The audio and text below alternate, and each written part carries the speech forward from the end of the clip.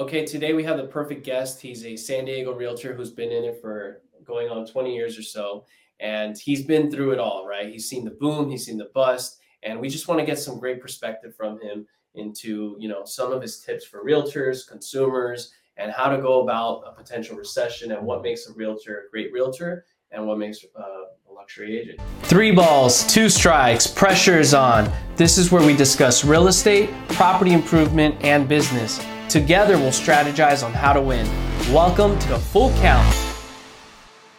So if you can just kind of share a little bit about, your experience would be great. Yeah, no, absolutely. Thanks for having me here. As you mentioned, I've been in the industry for about 20 years. Right. I do feel like I've seen quite a bit. I don't know if I've seen it all. I'm sure there's more to come. Right. Given, today's climate, there's a lot that I'm still learning today. But I've certainly seen highs and lows and lefts and rights, and it's all been an education, Right. to put it in a nutshell. An education that certainly is helping me, navigate what's going on today. Yeah. So it's all good. What got you into wanting to be a realtor, though? Like, of all things in the world, you could have done something else. Yeah, so I fell into it when I was a senior in high school. My godfather, who was somebody that I looked up to a lot, used to work for Prudential California Realty, which was an office that was located right across the street from my high school. Okay. And so, I was a kid and I needed to make money for prom and, and for the little beat up Nissan 240SX I used to drive, Nice. And so he offered to take me in, put me to work, and he had me do a lot of the grunt work of what it is being a real estate, which means a lot of cold calling, a lot of door knocking, a lot of the stuff that most agents don't like to do. For sure. Were the things that he made me do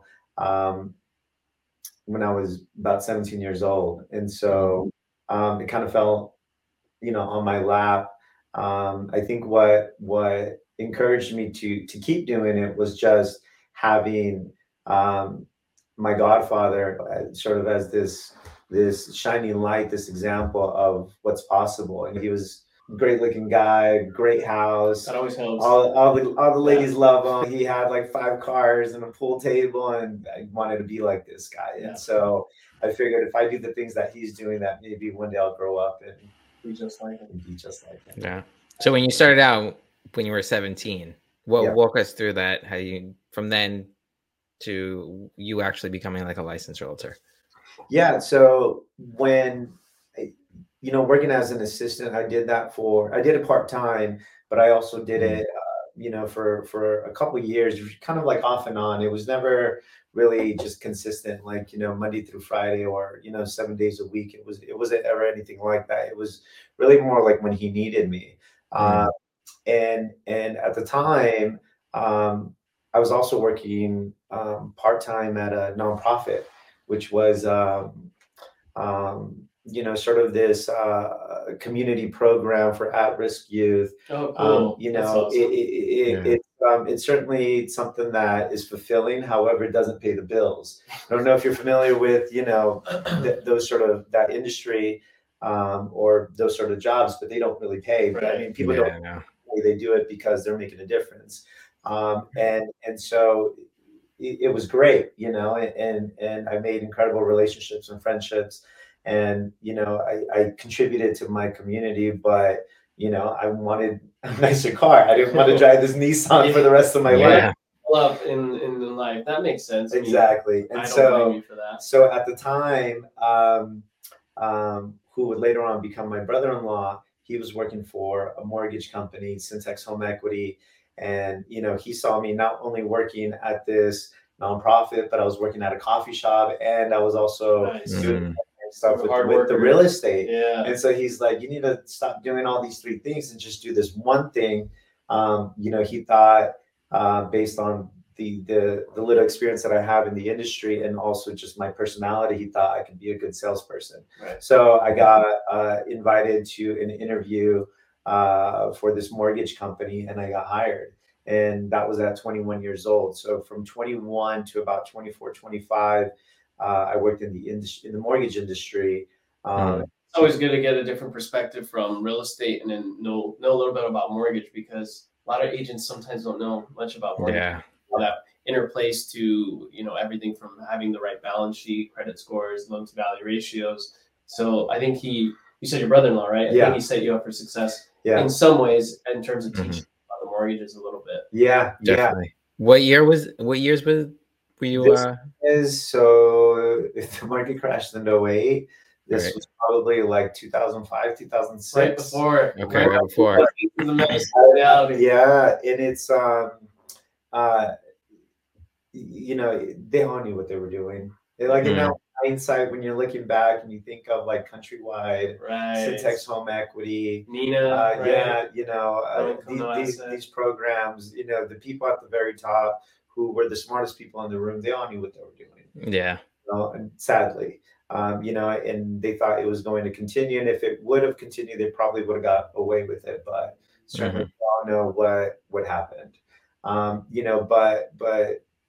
back to what you mentioned, that knowledge and that experience in the mortgage industry certainly has given me, added credibility when having a consultation with the buyer, or even, talking with the seller about, consumer affordability, what that looks like now, which is a conversation we're having today because of the rate hike, affordability has gone down. That's true. And so I think in markets like today and markets like back then, when you can speak intelligently to affordability and the effects that it has on, prices, rates do rule asset prices for sure. 100%. Yeah. But when you can speak about it intelligently, you give sellers insight, but you also give them understanding as to what they can expect. Right. Because many times they see, Joe Schmo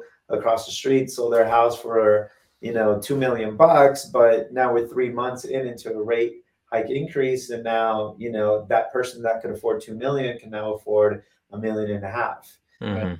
And so when you have that sort of knowledge in the mortgage industry, you're able to have intelligent conversations with sellers and buyers. I can totally agree with that.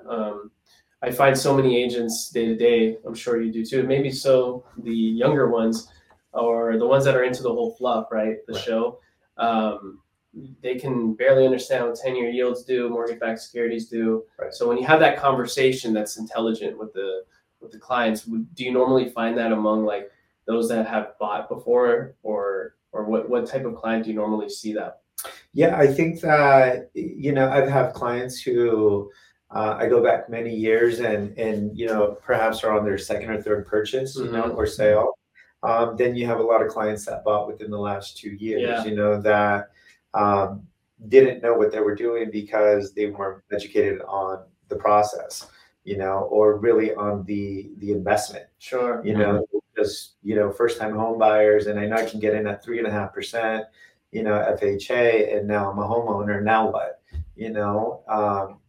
And so was the last my train of thought? What was the question? Well, no, I mean the type of person that the type of client that essentially will vet you a little bit further, and ask you the right questions, as opposed to maybe like the first time home buyer. I feel like in the environment where we're in now, because of social media, there's a lot of people that can kind of get away with not being educated. So one of my next questions was like, what makes a good agent? And I feel like we're kind of answering that. Right. Yeah. I think what makes a good agent is somebody that understands what's important to the client first and foremost. I've been in on the selling end of a deal where money's important, as it is for many people. I want to get the most amount of money from my property, but rarely, but it has happened. I've dealt with clients that, wanted to feel good about the sale. They wanted to go to a good family. They lived in it for 25 years and their children grew up in it and their grandchildren grew up in it, and they're walking away with, already enough money, and they're, riding off into the sunset of retirement, and they just want the house to go to a a good family or to a good person. And so really understanding just what's important to the client and then being able to execute on what that is, I think that's what makes a good agent. So it sounds like listening then. 100%. Yeah. I think that many of us don't listen. Yeah. I think we're that's what makes a good salesperson too. totally. Listening. I think many are, rightfully, commission driven. I think are thinking about how much money they're going to make at the end of it. But I promise you that if you are able to, fulfill the client's expectations or execute on what's most important to them, you're probably going to get another deal out of it. Yeah. At least reputation. 100%. Considering though the at the time in the recession, I think right before things were amazing for people, right? Yeah. And then shortly after, everything went to hell, Right. unfortunately. So, I mean, go ahead. I was going to say, so you left off on your background story. So you were doing loans, right before. Yeah. So what happened once 2008 hit? How did you transition? When did you become a licensed realtor? Yeah. So the mortgage industry completely imploded. Right. And at the time, not only did you have banks that were, giving out money for loans, you had lenders, you had brokers, essentially anybody that wasn't part of, the Bank of America, the Wells Fargos, Chase, Right. world, you basically became obsolete. Like there was no longer business for anybody that didn't work for those banks. Even those banks were struggling to give out, any loans at that time. Many wouldn't. And so suddenly I went from becoming a mortgage broker. I went from the subprime world into the broker world of mortgages into nothing, basically. The company that I worked for, when it all imploded, they had, a part of the company was real estate purchases and sales. And then the other side of it was mortgages. And they completely shut down the mortgage side of it because it just didn't exist anymore. Right. And so, so I was at a crossroads. Like, what do I do? Yeah, that's a tough decision. Yeah, and fortunately, the owner of the company that I was working for took me under his wing. His name is Carlos Aguilar, and he took me aside and he said, listen, this is what you need to learn, which was short sales at the time. I see. He's somebody who has many years experience in the industry, over 30 years now, probably over 50 years. But he saw it coming. And so I was very fortunate to have somebody guide me through what was about to happen. And so 'cause he probably lived through something prior, right? Oh, totally. So he because of his experience, he had lived through many cycles already. But most notably, he lived through the short sale era of the 90s. And so he already knew what it took to do a short sale, which is a very tedious and complex process to not only get approved by the bank, because it's an approval process to take a loss, but also just get it over the finish line. And there's no two short sales are ever the same. I've closed short sales in 90 days and I've closed short sales in 18 months. Oh my God. And so there's no That's not good. Yeah. And so for me, the name of the game was volume, right? Because you didn't know when it was going to close, right? Tomorrow or it could happen next year. And so I, not being at that time yet a licensed full agent, I became the processor within the office for many agents who had short sale listings, and I would process them all because you had to call the banks every single day, to submit what they call the hardship package. Essentially, you're trying to prove to the bank that this homeowner can no longer afford their house. And so I need you to allow me to sell this for less than what they owe. So there's involved. And and it's on me to prove it. So I had to first and foremost, the owners had to write like a hardship letter for me. Like what are they struggling with? They lost their job, or they lost income, or somebody died, whatever it may be. And then I had to submit supporting documents with that, like bank statements, income statements, and then Mm. you give that to the bank, and then the bank, decides if they want to move forward with the short sale or not. Right, right. And then once you've actually gotten it approved, then the property goes on the market. But now you're competing with a million other properties that are on the market. So to even generate an offer, Yeah. which fell on the agent, not on me, was another part of the process. What did you see the agent do to generate the offer for their particular listing as opposed to all the other homes on the market? Mhm. It I feel was like that's just out of this world yeah, complex. there wasn't a lot that they could do other than reduce the price, because the market was flooded with inventory. And a lot of the homes that were being sold were in these like master communities where they all looked alike. So it's like you take 50 houses that all look alike. Well, which was priced the least? That's the one I'm going to buy because they all look the same. You know what I mean? Yeah. Makes no difference to me. So during this time, I would imagine many agents at the time kind of left the industry. Yes. But would you say the ones that survived more so were the luxury agents because of their advisor type role that you were kind of mentioning earlier, that they really come down to listen and provide counsel versus selling. I think that there was two types of agents that survived. I think one was the agents like Carlos who had already experienced down markets. I see. There's a lot of people that came into the business in that cycle prior to 2008 that only saw this. So they were ready for this. Yeah. So those that just came into the business, made a bunch of money, they quickly got out. They went back to selling cars. And then but you have agents like Carlos who had gone through multiple cycles and just knew that this is real estate. Right. This is up and down. This is buying and selling. That, and he kept it very simple. He survived.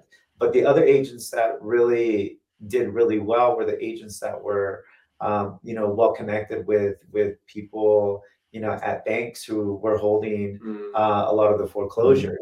The whole process to foreclosure was a completely different process. You had asset managers that would,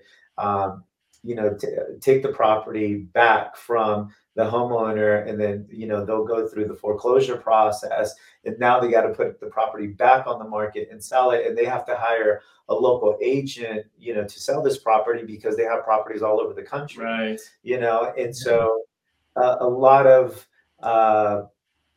agents had to know the right people to get that business. The asset managers, the bank, executives who were part of the foreclosure process, because they really, I didn't work for a bank, so I don't know what went into the process of choosing what agent you're going to pick, but I would imagine a lot had to do with the relationships. Mm-hmm. Yeah, I can see that being a thing now because, social media is so in our face nowadays that you really do have to, provide content to survive as an agent. Right. But from what I'm hearing too, at the same time, you really got to consider the actual authentic face-to-face relationship and relationships. That's right.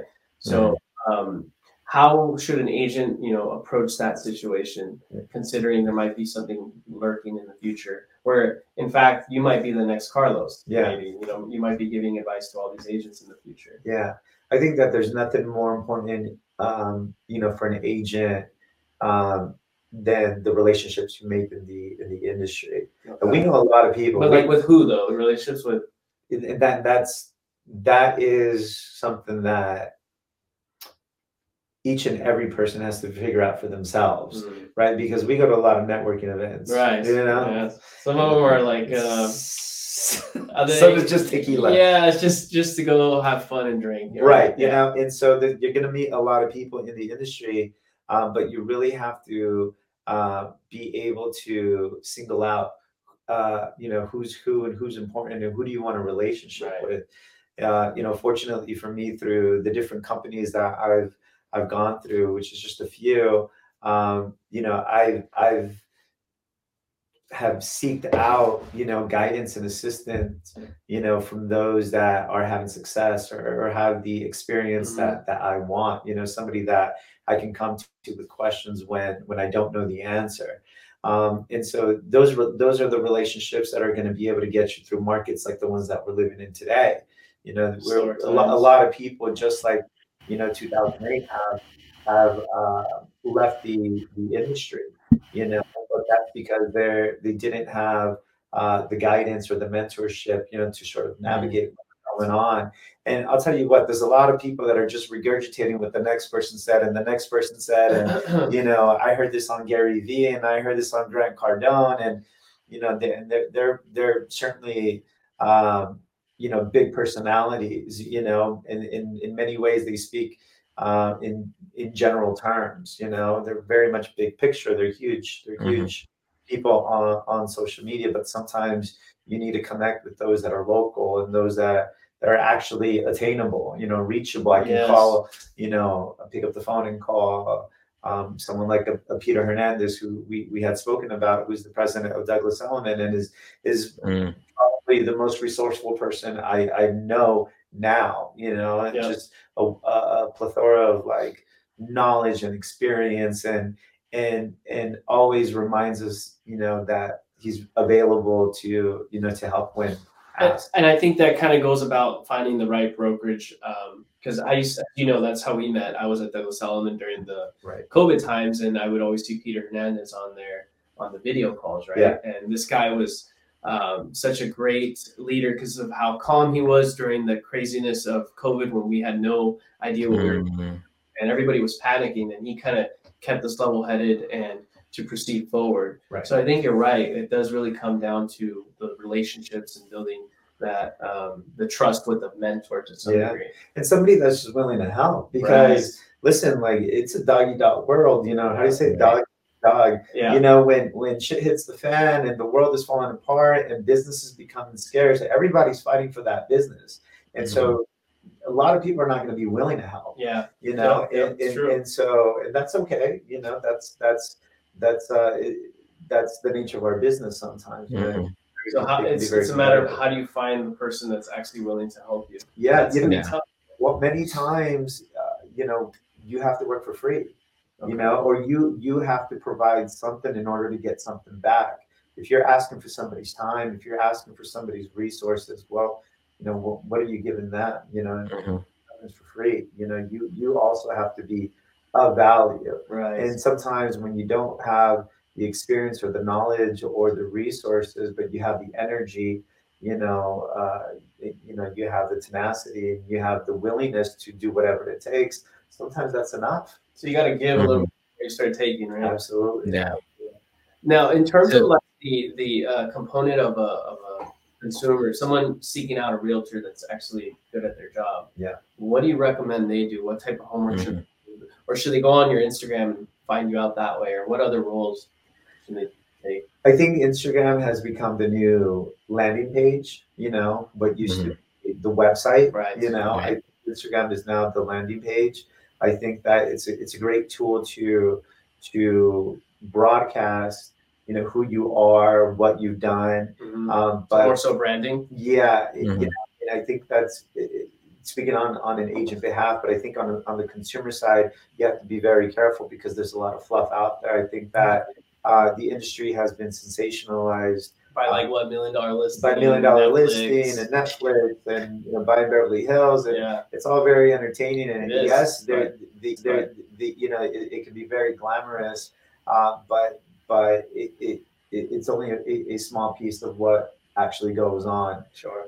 And so I think as a consumer, I think the best way to find a reliable agent and somebody that you can trust is typically just asking for the referral, from somebody who already bought and sold property. There's already built-in credibility there. And then once you've met the person, if you connect, if you vibe, then, you can set up an interview and dig a little bit deeper, ask them, what they've sold, how much they've sold, where they've sold. All those things matter when you're selling your own property. But besides like relying on what the realtor says, or sometimes the referral is important through trusted source, family member, or whatever it may be. But is there anything else you can do as a consumer to find the right realtor where you know they're backing up what they're saying, like looking at their reviews, looking at their sales, maybe on Zillow, is there anything like that? Because I'll share a quick story.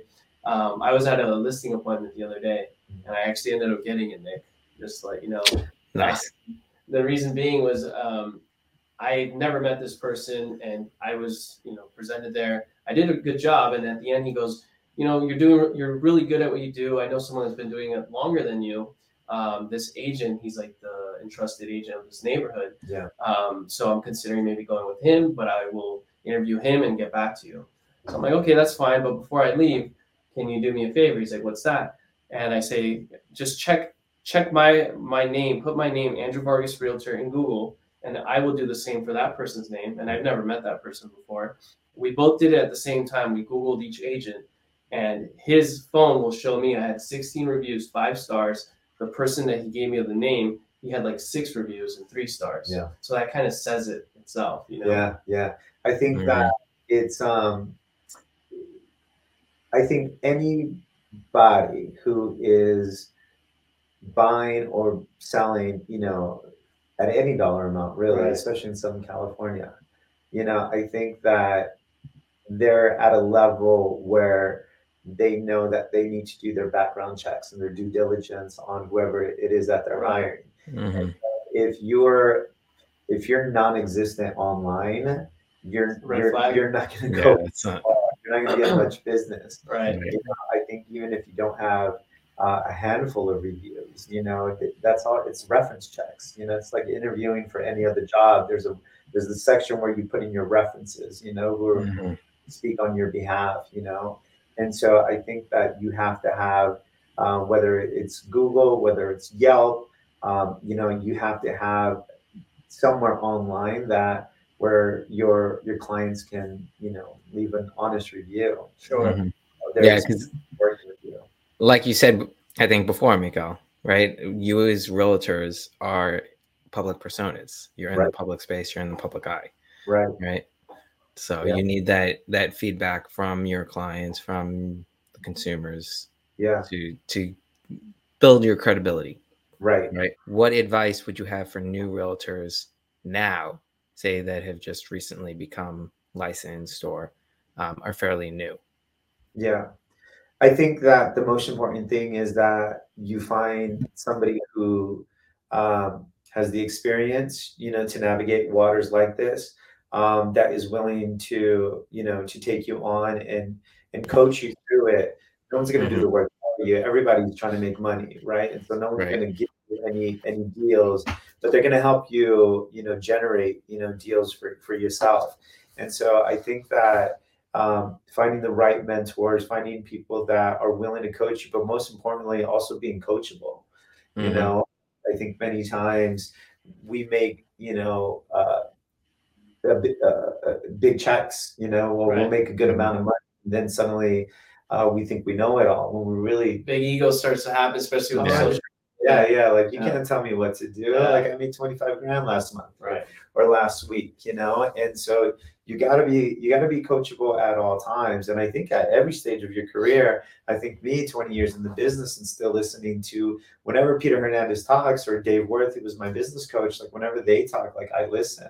So I think it's incredibly important to be coachable at all times and at all stages of your career. They always talk about, Michael Jordan had Phil Jackson, and at his greatness, at his peak, he can't really do it alone. Can't do it alone. He's still coachable. You still need people to guide you, and encourage you also when things are going right. I mean, things suck right now. Yeah, times are pretty difficult for agents, right? Considering the sales have slowed down, but also the seasonality of the holidays. But that's a good way to transition to the comparisons of today's market versus financial crisis, because you've actually been through it. I've spoken a lot about this on the podcast. I've spoken to it with Nick. But I want to get it from your perspective, because at the same time, in 2008, I was in high school, so I wasn't really, I didn't know what was going on. So what do you think about the comparisons? Do you think they're equivalent or completely different? Completely different. You know, what happened in '08, the crash was due to bad lending. You know, you were giving toxic loans. You were giving loans that had adjustable rates. You know, you had loans that you were giving people the option of what to pay. You know, you had the option arm loans. You know that certainly at the time when the market's going up and you can build equity almost overnight, you can always refinance out of it. But what happens when the market crashes? Then you're upside down, and there's no equity to finance out of it. Now you're stuck with it because you're underwater. And so that being really the major reason why the market had crashed in '08 is completely to what's going on today. Fortunately, regulation was placed in, after the crash. A lot of changes were made in the industry so this wouldn't happen again. And so I think overall, we're pretty protected, from that happening again. A lot of people, who ended up buying after 2008 and mainly 2010, 2012, went straight into a 30-year fixed, and so they weren't dealing with the sudden adjustment in payment anymore. Even if the market had gone down, they still had that same payment no matter what. And if they had plans to be in this property for 10, 15, 20 years, they're going to be able to write it out without any of this. And so I think it's completely different than what happened then. Do you, considering it's going to be different because of the fact that the housing market caused a recession, what's going on now is a multitude of different things, but do you still see home prices falling sometime next year if a recession was to come in? And if so, by how much? I mean, not like, I know you don't have a crystal ball and you're not going to say, oh, it's going to fall by X amount of percentage, but considering in California, home prices fell about 27% throughout all California. Do you think it'll be about half of that? Less than half? I think it'll be less than half. It's interesting you say that. The housing market caused the recession, where it feels like now the recession is causing the housing market. Well, that inflation. Many different reasons. But I do think that a lot of it depends on where the asset or the home is located. I think that when you live in Southern California on the Golden Coast, I think there's always going to be a desire to live here, regardless of what your politics may be. You find people that come, we're considered a blue state, but you get people from Arizona, that was, I don't know if it still is, but was considered like a red state, that end up retiring in Southern California, regardless of the politics. So I don't think that really matters. I think the severity of the correction or the drop in value is going to be based on the location. I think that California, specifically Southern California, is perhaps one of the most protected markets in the entire nation. No hurricanes, no snow. That's true. We don't have these disastrous events, tornadoes that can really affect us. I mean, it's 72 and sunny all day, every day. I always tell my clients, especially more so the ones that, on the wealthier side, you buy a property by the coast overseeing the ocean. It's like a blue chip stock, meaning it's more reliable. It's not going to really go down as much as other stocks or as other homes in different locations. So, it really comes down to location. And I also like to participate by watching the Chapman University forecast event, and the forecaster up there was saying the reason why California prices don't tank like other areas, or he doesn't foresee prices falling as dramatically as back then, is because of the fact of climate. The climate you're alluding to, you were not alluding to, I just said it. We don't have all those disasters like other parts of the world or other parts of the country. Yeah, but what about like mudslides and huge forest fires? I mean, right. Those are pretty big natural disasters. Fires, that is shore. Yeah. Yeah. Not on the coast. But I mean, not on- it's inland Not on the California. coast. Okay. Yeah. You know, Not as where much. already the housing in inland California is actually not bad. You know, Imperial County or Riverside County, you Mhm. know, is San Bernardino. significantly, you know, less than what you're getting in San Diego County, Orange County, LA County. That's true. Mhm. You know, even LA, you know, the further you go east, it's a lot more affordable than being on the coast. And Yeah, so the valley in LA. so I think on a microscopic, you know, perspective, you know, you can go the entire country, and then you can actually break it down by state, and then even break it down by county, you know, Mhm. because living in San Diego, we know that East County, San Diego is a lot more affordable Right. than what you're going to get west of the 5 freeway. Yep. You know, and so you can really dial it in, you know, but I think in general, I think for the country, I think that, you know, the West Coast is going to be okay. Mhm. Mhm. And I think too, San Diego in particular is to some degree insulated, because I tell a lot of my clients that can afford to, like, not literally by the means monetarily, but in terms of location, to maybe reconsider purchasing sometimes if it makes sense in LA or Orange County, just because the population growth in San Diego is higher. It's Yeah. higher than the Mhm. other counties.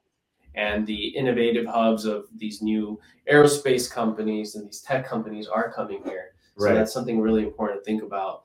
That's But just to switch back about housing too, I do agree to an extent with you too, because mortgage rates hit about 7.5%, in some crazy cases 8% 4 or 5 months ago or so, and now they're at the low 6%. Yeah. Because Yeah, it CPI dropped. Yeah. softening. Yeah. So that kind of makes me more confident for people Yeah. too, that prices, you know, they may soften a little bit, but not Yeah. like crazy. But listen, and nobody has a crystal ball, and it's scary to always predict, especially when it's recorded, because people can come back and be like, you said this, Yeah. said that. Yeah. But I'm gonna say that, you know, over the next 2 years, I think there's going to be a lot of opportunity. Yeah. For buyers. I think, listen, like after 08 and watching the severity of that crash, I to an extent, I understand why not only did we climb so high, but we climbed for so long. You know, I was taught when I got into the business that cycles were 5 years. You know, every And it 5 became years. 7 to 10. Exactly. And You now know, it's but I think that we 15. went so long and so high because we fell so low. Mhm. You know, and I think that we needed that much time to catch up to um, the desire to Mhm. live, you know, on the West Coast, Southern California, you know, San Diego. But this was all, I think, a long time coming, and I think that many people who understand cycles or understand history understand that what goes up must come down. Like no, Right. Yep.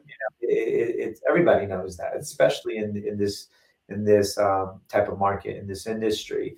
And so I think that it's no surprise. I think that it was eventually going to happen, but I think this has been a forced correction rather than a natural correction. Mhm. You know, where the way I understood it was that when the median price, when the median price of houses exceeds the median household income, and when it Mhm. becomes too expensive for them, then that's when the correction Right. has. Right. But what Yeah. has happened was that, you know, as prices went up, but the rates came down, it allowed them to continue purchasing at those same levels. You know, but now, you know, when the rates went up, you know, then not only were the prices high, rates were up, affordability was down, you know, Right. and so I think that this is just a forced correction. I think it was needed. I think it's good. I think it's good for California in general. I think it's good for the market. I think it's like a checks and balances thing. Like it didn't Mhm. it got out of control, you know, for a while there. You got people that were offering 100 grand above Yeah. list price, no Or more, contingencies, no Too inspection, which much. is absolutely nuts. You Yeah. know, and so this is a form of like checks and balances. You know, this is a good thing. You know, and I Mhm. think that I think the people that bought over the last couple of years, I don't think that there's anything to be regretful, you know, or Mhm. ashamed about. I think that if you bought and you bought something that you love, even if paid, you know, a lot for it. If you're locked in for 30 years, you know, you're going to be fine. You're going to ride this out. It'll come back up, you know. And I think that if you feel like you missed the boat, then I think that the next 2 years, there's going to be a lot of opportunity on the table. And, you know, my advice is just be ready for that, you know, that one that you want, you know, wait for it to come along, because it will, you know, you just have to be ready. Yeah. I agree. Yeah, Jared and I have actually, so my other buddy Jared that we had on the podcast, who's a realtor, but in Florida, we've been looking for an investment property together, right? And we were under contract with one, and now we actually just found another the other day. So, you know, like you said, you just got to keep on it, and you'll find a deal as long as the numbers work out. Yeah. So you got to be ready. Have your financing, you know, ready to go. You know, have the money in the bank, and when that opportunity, you know, comes around, just be ready to pull the trigger, because you know, good deals don't last. You know, that's just the nature of the beast. You have a small window, and you have to. That's why I never really predict, because you never know if you're actually going to get through that window or not. So right. And so be ready. Right. So speaking of windows, Miguel, so on here we have everybody come on and talk and actually explain what they think their full count moment was or is, right? Or it could be a couple of full count moments, but what a full count moment is, is a time when you're kind of at that pivot point, the pressure was on you, and you thought it was either going to make or break, you know, your career, your business, your lifestyle, whatever it might be, right? So what would you say yours was, or, you know, the most influential time was?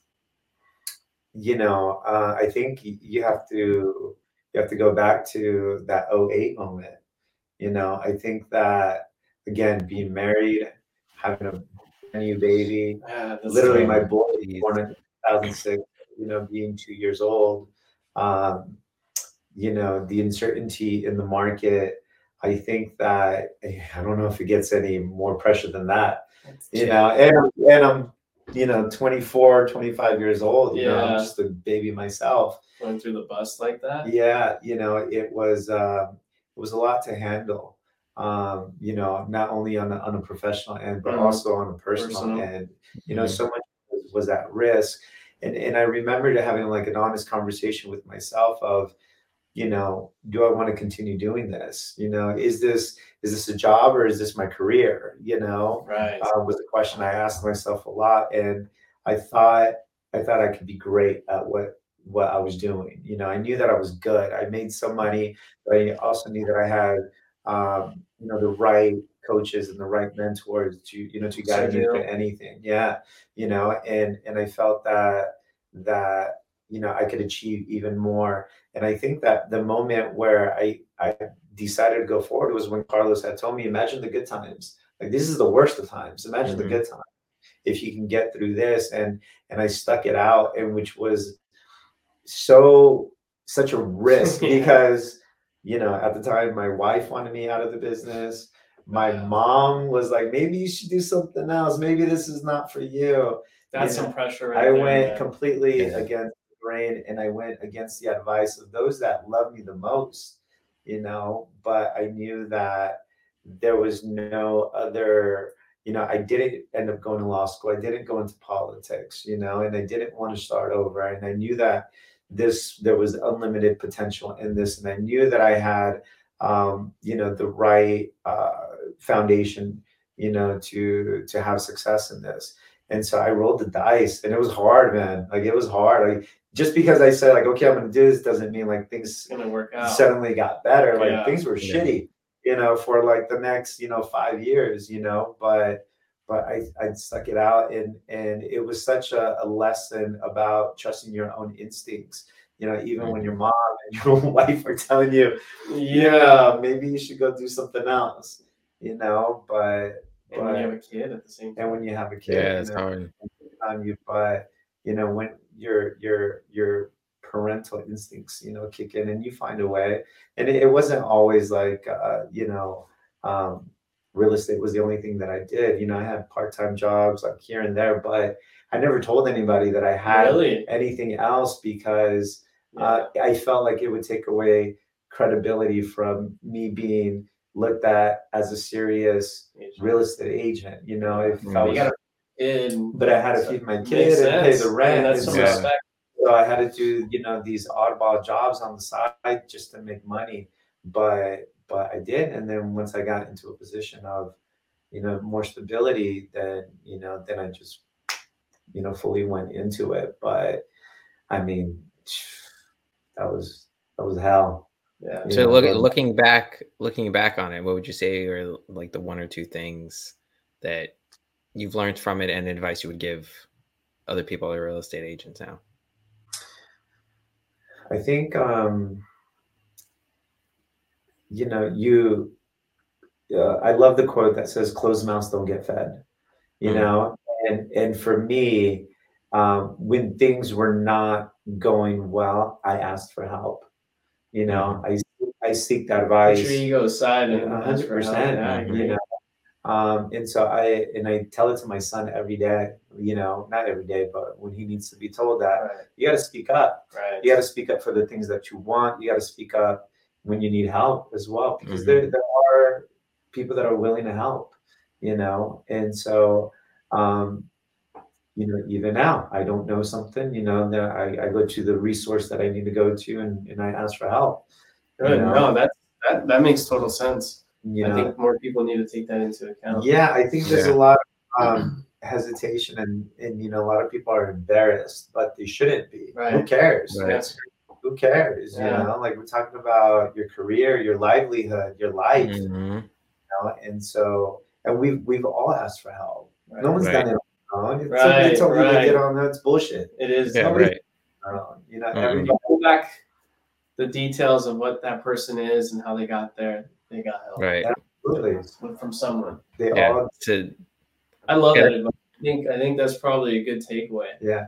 And you know what? If you're lucky enough, you find somebody that's willing to give you maybe, you know, sometimes more than you even anticipated. You know, I feel like I've had that, you know, 1 with my godfather, 2 with Carlos Aguilar, 3 with this other gentleman named Jamie Pullman, who I started working with when I wanted to move into the downtown market, and he completely educated me at a different, in a different level, and helped me look at my business in a different way, you know. And now moving into Douglas Elliman, where they've helped me look at myself as a business, not as an individual agent. And now I'm being helped with, you know, structure and processes and procedures and scaling, you know, and growing, you know, but I asked for it, you know.